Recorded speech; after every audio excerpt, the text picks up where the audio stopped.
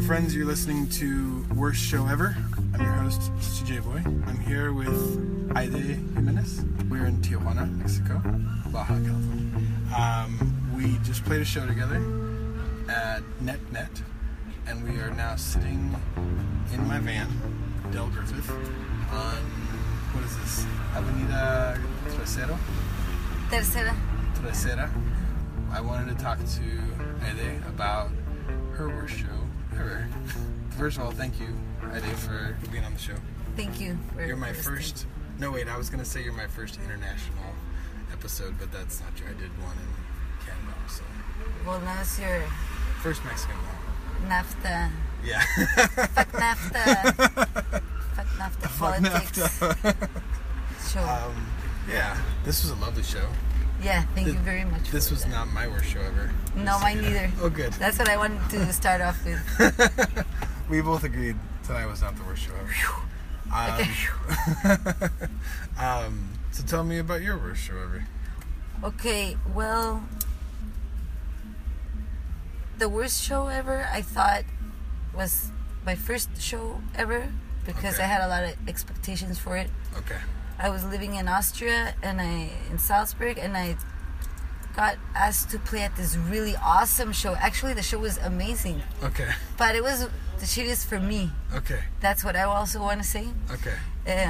But it was called Poetro, and they were launching a very cool poetry book done by like a collective of artists in Austria. Poetro is the name of the venue, or the book. The actually that was like the celebration, but they got a super cool venue in the middle of a park. I want to talk about the best show ever, actually. Yeah, totally. But so it was super cool. I knew I got a ride with another artist that I really admire from Austria, Pericles. Okay. And what's the name? Pericles, but he spells it CLS. Okay, no vowels. No vowels. Yeah. And by that time, I never performed. I didn't perform live. I just composed and produced on Ableton, and so I remember composing everything fresh new for that show, and I remember even like on the car with my shitty computer, almost dying, but not, still finishing tracks and stuff. Yeah. Because I wasn't satisfied, like I didn't want to just, I wanted to feel like new material always. Yeah. Now I improv. It makes everything way easier. Right. Back then I didn't know. So anyway, I put a lot of effort into it. I arrive and the place is amazing. It's full. It was like 500 people, and I was like, wow, this is my first show. What the heck is going on? Like, this is awesome. Thanks, you guys. And you were living in Salzburg at the time? And I traveled to Graz, which is a really cool town in Austria. It's the most alternative place politically in Austria. And then, so the show starts, it's packed, and then the program was some act and me, and then some other act, which I failed to know what it was really. Like, I didn't know who else was going to be part of the show. My bad. That's my that's the worst thing, Ever, why don't you know who was playing? But I think the event was pretty big. In any case, super noisy band, amazing, maybe, but I wasn't into noise before. Okay. And my music was completely melodic and pretty electronic, kind of minimal, different programming in the neurons, no kind of music. Okay. And then there was amazing, I think it's called Tam Tam, the band, who was playing like in the below the. They were playing at the same time as I was playing. Okay, and so there was two stages? There was, so let's re-edit. Or whatever. But no worries. There were two stages. I was on the top floor, it was full, and then the noisy band played. And on the same stage? On the same stage, and then I was next. Okay, gotcha. And when I got on stage, the place completely it was empty. Everybody left as soon as I got on stage. Okay. Like before you actually started? Or like as you were starting? As I was starting, and right after the super noise, like I don't know what kind of like instrumental noise it was, but hardcore. Yeah. Which I didn't understand completely then. I don't still understand that kind of like experience yet. Very aggressive, very aggressive for me, at least. So everybody left right after that, maybe because it was like way too much, and maybe they thought it was going to be something more of that. Right. Is what I was thinking, like, hey, no. But what I didn't know was that the band downstairs was extremely like popular and amazing. Okay. And I remember my boyfriend at the time also was like, hey, I'll be back. I'm going to be downstairs. Everybody that I knew that from that event that had invited me, everyone was downstairs. Okay. And I remember saying, okay, fuck it. And then 5 people stayed upstairs. 5 people. From 500 to 5? Yeah. Damn. And that was kind of amazing for me that I had an audience. And I realized then, like, wow, okay, so I'm just going to enjoy my music in super loud speakers. Right. And see what happens. And so I press played my compositions and kind of just figured out the equalizing, because it was the first time listening to my music in loudspeakers outside of my headphones, and that was that. And so I finished, and the organizer came up running, hey, downstairs is almost done, do you want to redo your set? And I was like, fuck. Okay. I guess. But because I guess I can't, because you just press play again. Okay. Now at the time, you were using Ableton. You were using Ableton? Yeah, but composition. But everything was totally... Right. You did it all beforehand. Yeah. Okay. Today, for example, I was using Ableton. I kind of went back to the roots, but I did everything like live in the lives, you know, and now I see it differently. But back then it was just like my different kind of tool. Right, I got you. So I had no problem pressing play, and my insecurity was like, okay, I guess I'll press play again, and I said yes. Okay. So I kind of sold out, kind of. Wait, I don't know if that's selling out. Sort of, because then there was people already like there listening to it twice. I don't know, maybe just the 5 people, yeah. Yeah, but. But then did more people come up? Not too much. Okay. That's the thing. Okay. The party was way too cool downstairs. Okay. And so that's the fucking... That was the worst. Would it have been okay if like... More people came up? If then like hundreds of people came up and all heard it the second time? I would have still felt like... You know? How long kind of weird about everything. Set? I guess at least 30 minutes. Yeah. At least. It's definitely not weird. More than 40, but... I mean, so you didn't know the other band, how cool they were. But also, I feel like for a show, like having 2 things at the same time is just... I hate that. It's not a good idea. Like at a festival, you can't help it. Like that's going to happen. Well, I don't know about that. I that was like the perfect lesson for the rest of my life. Yeah. Involved in organizing shows and festivals. Yeah. Is that I don't ever want to do that to anybody. And I don't want to ever like miss anything or have any other people miss something or like I don't want this for anybody. But I mean, if on some festivals where there's like 20 stages and you can't do one at a time. Stressing. Yeah. To choose as a audience. I've tried to do the first fest that I did was Because We Love You Fest, and that was back to back everybody, and there were like 15 acts. So we said, fuck it, we're just gonna do very punk DIY. But just 2 stages or 1 stage or? It was 1 stage, okay. And then the second one after that was Borderland Noise Fest, and then we had 2 stages, and we did back to back as well. But the stages were facing each other in a kind of sort of small space. Yeah. It was at Mustache and 1250. And we placed everything so that people would walk back and forth. There was just like a sliding door between the stages. I do love that kind of festival. It was awesome. The energy was like, oh, cool, what? There's something else. Oh, what? Cool, there's something else again here. And people got this rhythm of moving, interacting with the space, and also not missing out on anything. Right. And it gave time for the other stage, and it was like a few meters away. Right. So that worked out. Anyway, that was the lesson that But there's different. I guess I'm just thinking there's different kinds of festivals. I like that kind of festival, but I also like.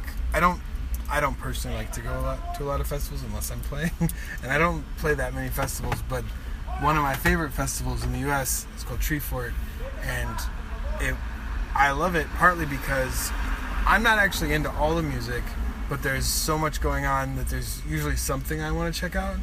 But I guess with festivals that have a lot of like indie rock, I don't really like indie rock that much. I mean, there's a handful of bands that I like, but I'm not into like every single Pitchfork band. I don't really care. So I guess it works out for me because I'm only into maybe like... It's easy to choose. Maybe like a quarter of the music or less. And so then there's still always things going on, and I can choose and I can check things out. That's the other nice thing. I mean, this is not an ideal musical experience. It feels a little bit like being at Walmart or something, where you just go like check out something for 5 minutes, and then if you're not into it, you can leave and check something else out. I don't think I have my most profound musical experiences there, but it is cool for like discovering the music. I've had that experience a few times at Treefort and at other festivals where you just wander around and you say, oh, what's going on here? And like maybe you love it, or maybe you're like, oh, no, that's not really my thing. But I wanted to check it out. Now I know it's not my thing, and I go check something else out. But it's a very casual experience. It sounds like you prefer, or like you really curate something for someone to like come and hear everything. Yeah, I mean, there's so many places where you go party and listen to beats that make you dance, which is amazing. I go do that for like gym hour after work. Yeah. I go to the place where I can do that, but here it's the place where you come and listen, and okay, you got energized, inspired, okay, go and talk about it, go dance and trip on what you heard, or go and like sleep and then wake up and listen to your CD that you bought that night and kind of roll with the experience. And there's different ways to appreciate music, of course, but this when it's for listening, I prefer a super comfortable chair. Yeah. Yeah, I hear you. Joint. There are very nice chairs in that. I have to say, you have quality taste in chairs. I did notice that. I was like, oh, all of these are... I sat in 2 different chairs that were both very comfortable.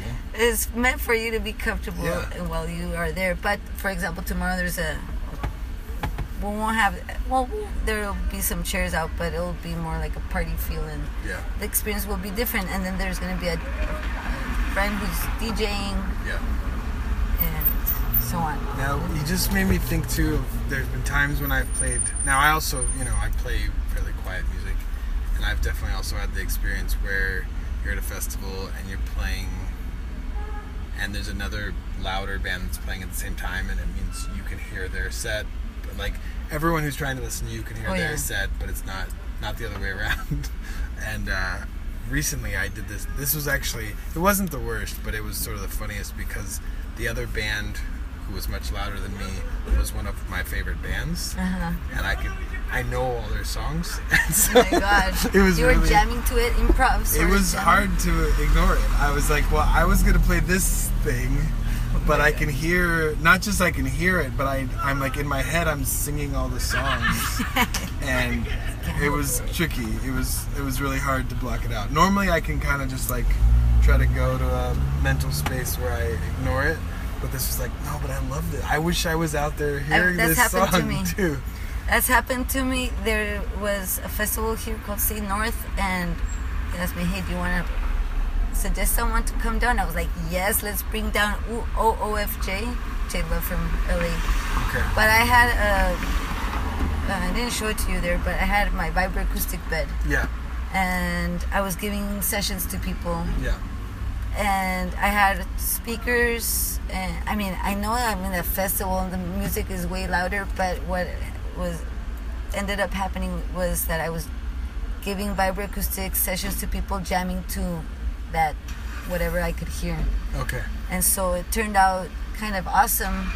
Okay. Because I could still, I had to be flexible, because they placed my station right behind the stage, so it was clearly not going to work out from the beginning, and so I had to, from the beginning, decide, okay, I will have to jam with everything outside. I don't know very much about. I didn't have noise canceling headphones. Oh, right. You know, it was with the headphones I had, which is part of the experience. You listen to binaural beats. Okay. Birds chirping or not, or you hear whatever sounds outside and just integrate it. Okay. I don't know that much about vibroacoustic sessions. What is it? Is it like a therapeutic? Yes. Thing? You can definitely call it that, but you don't have to either. Tibetan singing bowls. Mm-hmm. That's vibroacoustic. Okay. Therapy, for example, some people place them on the body, and Okay. then the vibration of that will resonate in your Okay. body. But I have this mattress with subwoofers inside of it, so you lay on a very comfortable speaker, and you can just lay on it and feel the vibration of whatever is coming through the amplifier that is connected to the bed. So you don't have to use headphones. You can get the experience. The delivery system for the sound is just the lower frequencies going through the mattress. Okay. So you don't have to hear anything else extra. Okay. Yeah. So I put therapeutic frequencies, beats, and things that make you relax mainly. But you can, with the headphones, go deeper with the sounds that you hear and go more into music therapy. Okay. And combine it. So, but it's pretty rad experience. It's pretty intense. Yeah, that sounds awesome. And it's pretty, it is. But you do this. I saw the mattress up there, but we didn't talk about it. But you do this. You were doing it in this space. I do it in that space. But yeah. You're saying you might be moving to a different space. Well, move it around into different places and try out like more wellness orientated spaces, and I'll offer it here once in a while or take appointments. Do you have a tour with it? I've taken it to San Diego a lot, to festivals. I took it to Art Music Technology Fest at San Diego Art Institute, and then to another Sensorium event that was up here in downtown. And there was a lot of multi-sensory stuff going on. So yeah, I take it to places like that nearby, mainly in San Diego. Yeah. But yeah, the idea is to travel with it. Right. And you were saying, we talked earlier, you grew up here in Tijuana, but you sort of like crossed the border your whole life, like back and forth a lot. Yes. Is that shittier now, I'm guessing? No, I used to just drive across always and wait in line a lot. Yeah. Then drive far away to go to wherever I'm going, maybe high school or kindergarten. Like I went through all those years of going back and forth, and you do homework or tell jokes and eat your breakfast there, whatever, if you wait in line. But now I don't mostly ever cross the border in the car. I walk across. Okay. And so every time I do that, I make sure I wear super walking shoes, and I take it as this is my exercise of the day. I want to walk a ton. Yeah. And then I walk to the trolley and just go somewhere where I have to go, and then I walk some more, and I started taking the public transportation, and so I don't think that's shitty at all. And the wait now is way, way less, so it's very fate because walking or because they built like a new area for you to cross, and the bridge elongates the walking path. Okay. And in time, it kind of spreads the people out in time, so it doesn't accumulate at the border. Just for the walking or for driving too, you're saying? No, just for the walking. Just for walking. That's why it's not so shitty anymore, because now I walk and it's super fast, and I'm more kind of out outside of my little box. Yeah. That's awesome. I mostly ask because I just feel like whenever I leave the U.S., I feel like I have to apologize for the U.S. Not that it's my fault, but it's so garbage that it's embarrassing that the country elected this cartoon for president. And if my news feed on Facebook is constantly just earlier tonight watched something of like some shitty ICE agents trying to deport a guy who had been cleared like by 2 judges that he could stay in the U.S. and like still just these ICE agents who are overzealous, trying to be macho shitheads. That happens a lot of here, everywhere in the world. There's where you sniff a little bit of power. Sure. No, I think that's true, but not all borders are as violent as this one. I mean, as far as the attempt to enforce this one, I think. I mean, you lived in Europe for a while. I mean, for me, growing up in California, the first time I went to Europe, I think I was 17, and it blew my mind that you be driving on the freeway and there'd just be a sign that says Bienvenue à France. Yeah, it's now France. Like, oh, I'm in France now. Okay, I was in Germany earlier. Oh, I'm in Delaware. Now I'm in France. Okay. And I think one of the things I always tell people what I think is important about traveling is you just get to see how other people do things.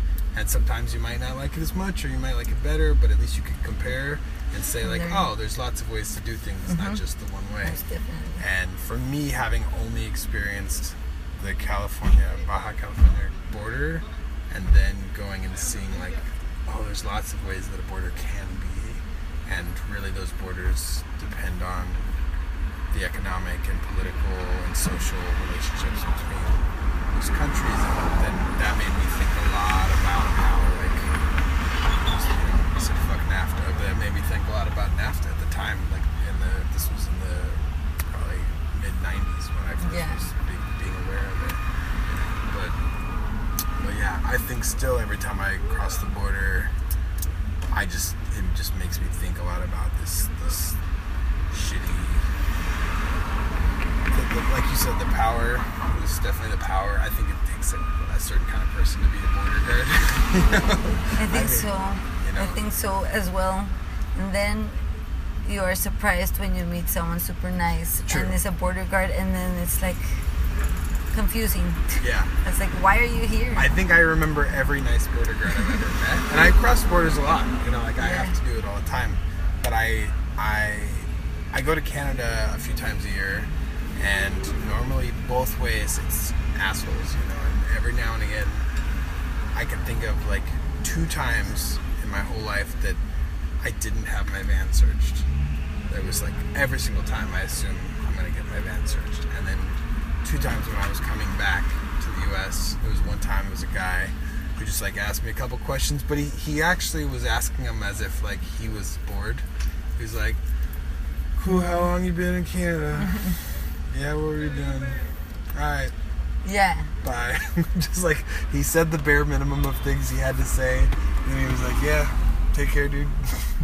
And that guy was great. Loved that guy. And then once I was going to Alaska, I had driven through Canada to Alaska. And that was actually probably the most positive border experience I've ever had. The guy was from California. And I don't know how it came up, but he asked me where I was from, and then I was like, no kidding, where? And it turned out he was from like a town 20 minutes from my town, and he was just really nice, and just said, he was like, oh, cool, what are you doing in Alaska, man? But it didn't have that cop tone, where they're like, what are you doing here? Yeah. It was just more like, oh, that's cool. You drove, I think part of it is not that many people drive that road, and so he was sort of just friendly to the few people who braved it, I guess. I don't know. But yeah, most of my border experiences are either it's like best case scenario, we'll just sort of get this over with. It's going to be unpleasant, but hope it doesn't take too long. Right, I was just thinking about border experience that we have here as musicians is that a lot of shows are happening on the other side. Yeah. And on both sides, obviously, but for going over there, being Mexican and taking your instruments across, it's difficult because, I mean, people normally get paid for their jobs and in San Diego or in the U.S. and so you can't go show going across the border that you're gonna go work if you don't have a work visa. Right. So you obviously have your instruments and like you're obviously gonna go work. So people either don't go to the show and say no, I can't, or get some friend to, like U.S. friend that crosses the instruments for them. Okay. So, but then you gotta lie and say, hey, these are my instruments. Or you gotta say, oh, I'm just repairing them for... You gotta come up with a story. Yeah, totally.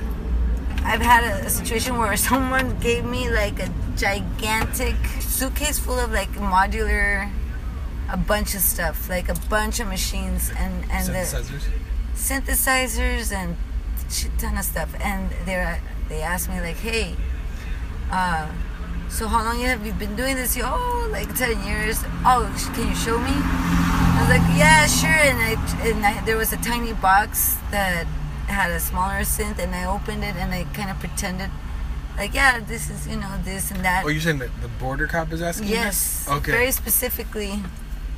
And then wait. Going into the U.S.? Going into the U.S. So I crossed some instruments for a friend that we were going up to LA to play a show. Do you have dual citizenship? Yes. Ah, okay. I was waiting for that. I was like, but why? Yes. Why would he have you do it? Okay, gotcha. So, but I almost got in trouble, and right.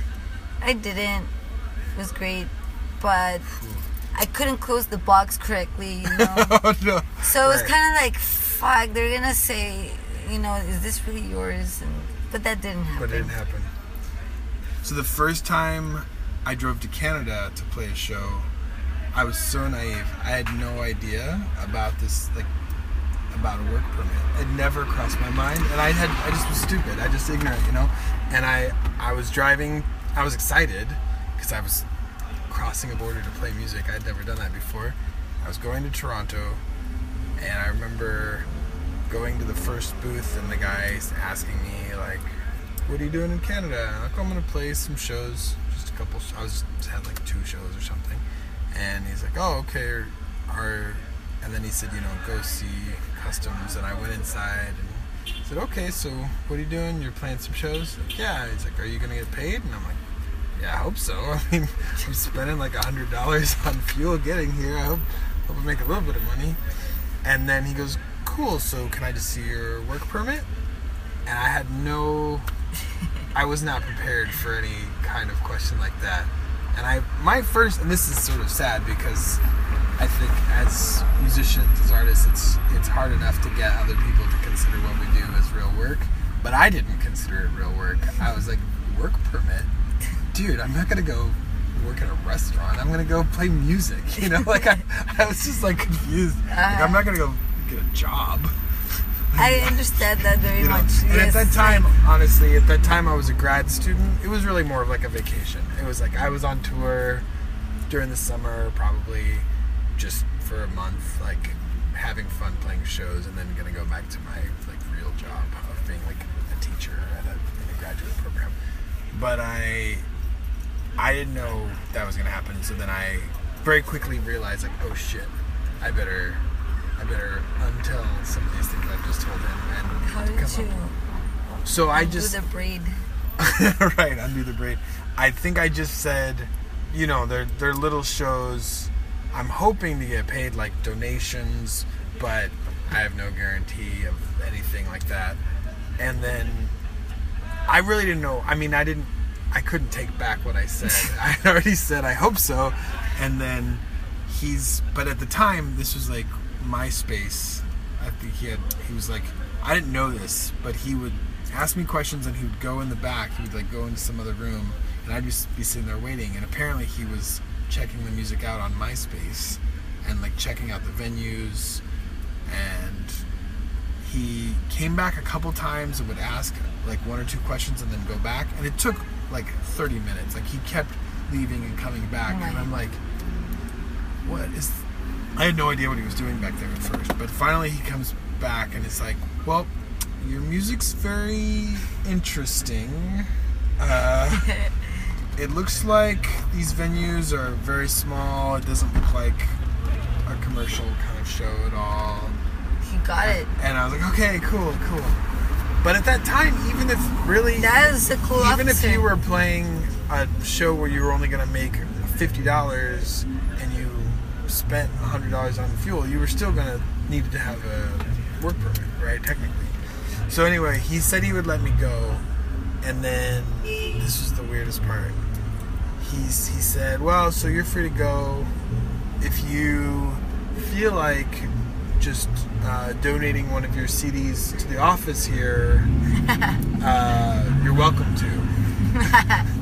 And I was like, it just threw me because normally when someone says, oh, your music's very interesting, it's not a compliment, right? Yeah. It so means like, it's it's awesome. weird. They're really saying like, that's Weird, weird. I appreciate it. And I don't want to hear it. It's usually what that means.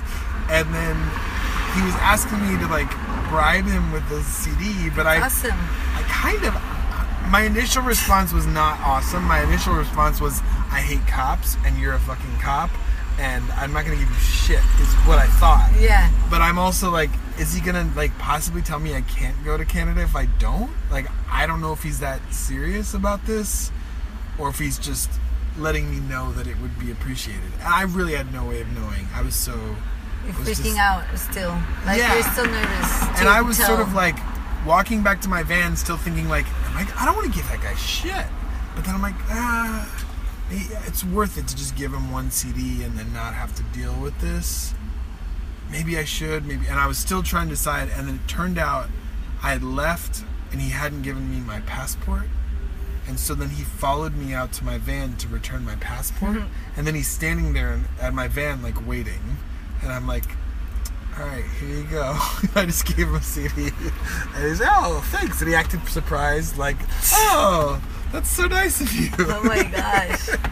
Yeah. See, you got a fan. So I you got a fan. That's the thing is, but this is what I mean. And I'm not, it sounds very cynical, but the power, right? Like, I don't even think he liked the music. I think he just wanted Oh, really? to have the power trip of like getting me to give him something that I didn't want to give to him. I think that's what it was. But I hope that he listened to it and is... maybe it's just I don't like the idea that a border cop likes my music. So- Maybe I just don't. We're not friends. I don't want to be his friend. I don't want to make music. that's he the likes. power of positive vibes. Okay. Breaking borders. You're a much more positive person than I am, I think. But then, like, after that, every time I go to Canada for years, it's changed a little bit. Canada got a little bit better than the U.S.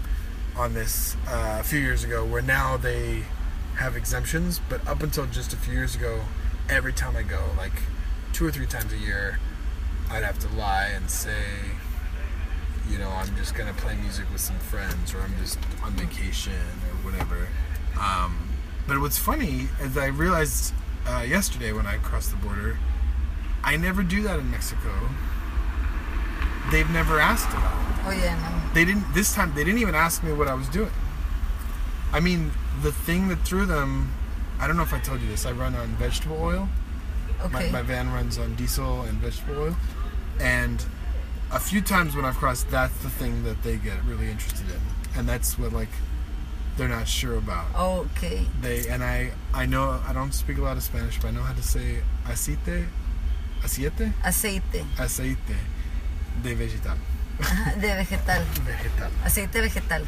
Yeah, I'm not, obviously I just No, butchered but it. that's, But I I say understood you. that, and I have to explain to them, because the first, it's like, they're like, what is that? Because in the back, there's like these big 55-gallon Okay. drums that have vegetable oil in them. And, you know, they asked to look in the back, and they're looking, I guess, if I'm smuggling anything, or from whatever. Yeah, it's way more suspicious than a guitar or Right, I mean a bass. But the bass is big. I mean, yeah, but it's clearly way not important compared to the big drums. And we hadn't even got to that part, because it really, the way my van, you can't see it, but like all my stuff is in the middle, and then all the oil is in the back. So first, this time the border cop, she like asked to look in the back. So I go open the back, and there's 2 big 55-gallon drums of oil and a bunch of other stuff that's just covered in oil, and it's a mess back there. It's totally, that's why it's separate, is because that part's like super gross. Uh-huh. And I try to keep it off my other stuff. So then I show her that, and she's like, what is this?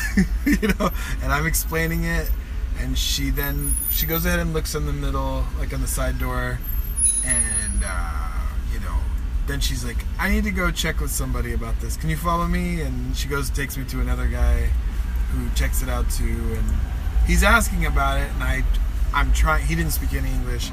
I'm trying to explain in my totally broken Spanish that my van runs on it. It took a while to get that. He's just like, why do you have this?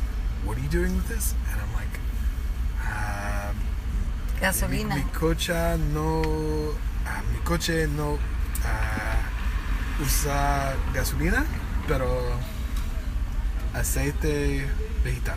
And I'm like trying to say it. He finally gets it. And I mean, I said it. I don't think I said it that way the first time. I think it took me a few times. Sounds like you had it down.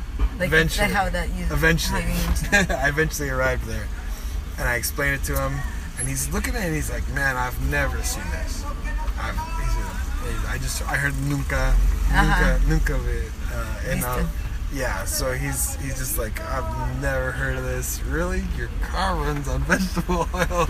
And he's sort of impressed. That's usually what I hope, is that they'll just be like, "That's cool, man. Good job." Yeah, I mean, that is cool. But sometimes they're not. Sometimes they're like, I don't know if you can transport, vegetable oil in large quantities across the border. Sometimes that's their concern. They're not sure about it, but it means they can't just let me go until they check. Yeah, and it's a difficult cat. Also, I've tried to search for things online for but to be able to cross to the U.S. and sometimes that's even a little ambiguous. Yeah. So for Mexico, it's probably a little way more ambiguous. Well, I've had issues going back into the U.S. with it too. I mean, I think in general, if you're going back to your home country, it's not as much of a pain as when you're going to the country you don't live in. But even as a U.S. citizen, it's a pain sometimes going back into the U.S. So I can only imagine how shitty it is for folks who aren't. And sometimes. And this is the other thing: is there are some. I think technically it's illegal to run on vegetable oil in some places.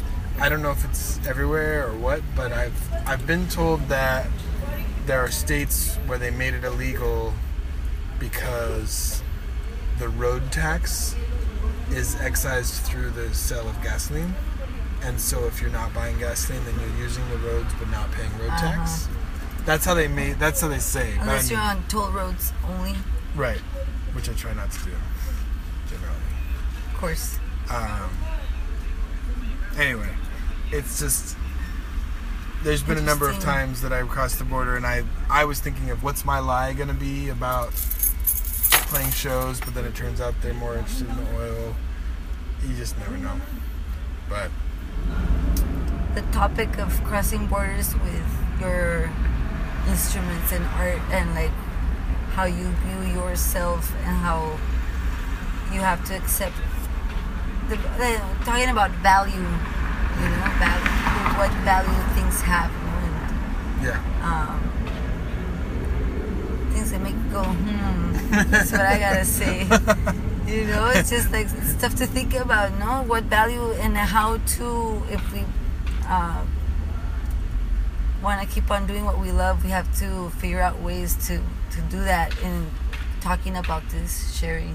Right. And especially like now online and stuff. I think that's very important. So actually, thanks for sharing and doing this podcast too, and also driving around. And I'm very inspired by people who come and on tour, pass by here, because it's a lot of people who do this might have a day job or not, but they're serious about their passion, and that's very inspiring. So that's very cool. So I appreciate. Let's keep on sharing these stories, no? Yeah, that's definitely the idea. I love to spread it out there, and I thought before we hadn't met yet, but I asked you if you wanted to do the show, thinking like, I know that because I didn't know too much about your life, but you call your organization Borderland Noise. And so I sort of was thinking already about this. Even then I was thinking about the border and thinking like, I should have some stories from Mexico, from Canada, from wherever I go, that someone can hear it. think, oh yeah, that's cool. I should check out their music. That's, you know. So I love that the car alarm just came on. Done deal. I guess it's a done deal. Thank you so much, Ede, for being on the show. Thank you. Thanks, you folks listening. This has been Worst Show Ever.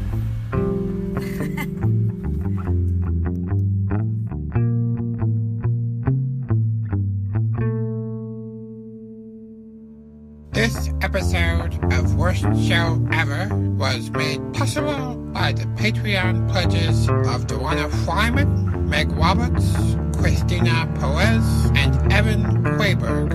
If you'd like to support this endeavor, please go to patreon.com/worstshowEver.